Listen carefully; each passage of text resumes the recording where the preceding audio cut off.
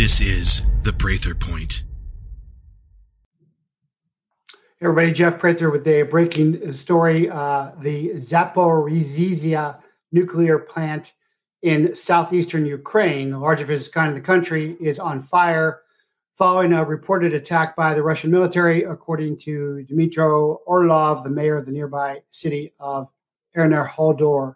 And it says it's a threat to world security as a result of relentless shelling by the enemy of the buildings and blocks of the largest nuclear power plant in Europe. The Zaporizhzhia nuclear plant is on fire. And he just posted this on Facebook. It's early Friday morning there. He said firefighters were unable to reach the nuke plant because of the shelling and intense fighting that had blocked the approaches to the nuclear plant. And he is saying Russians must immediately cease the fire, allow firefighters to enter the security zone. We're not sure if this is indeed propaganda, although this is now going out over all of the sources throughout as well. You know, if you're following my cast, I do not see Putin as a madman or as a Hitler.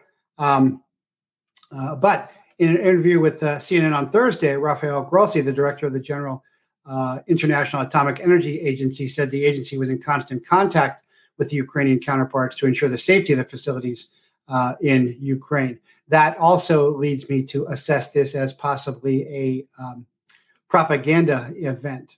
But I am wanting to report to you what is a breaking story, that there is a likely fire, likely through shelling and firing. Now, I have said that the Russians were using thermobaric bombs to hit the U.S.-Ukraine biolabs, that the propaganda press is denying, and I have given incontrovertible evidence, fact-based evidence. It used to be on the U.S.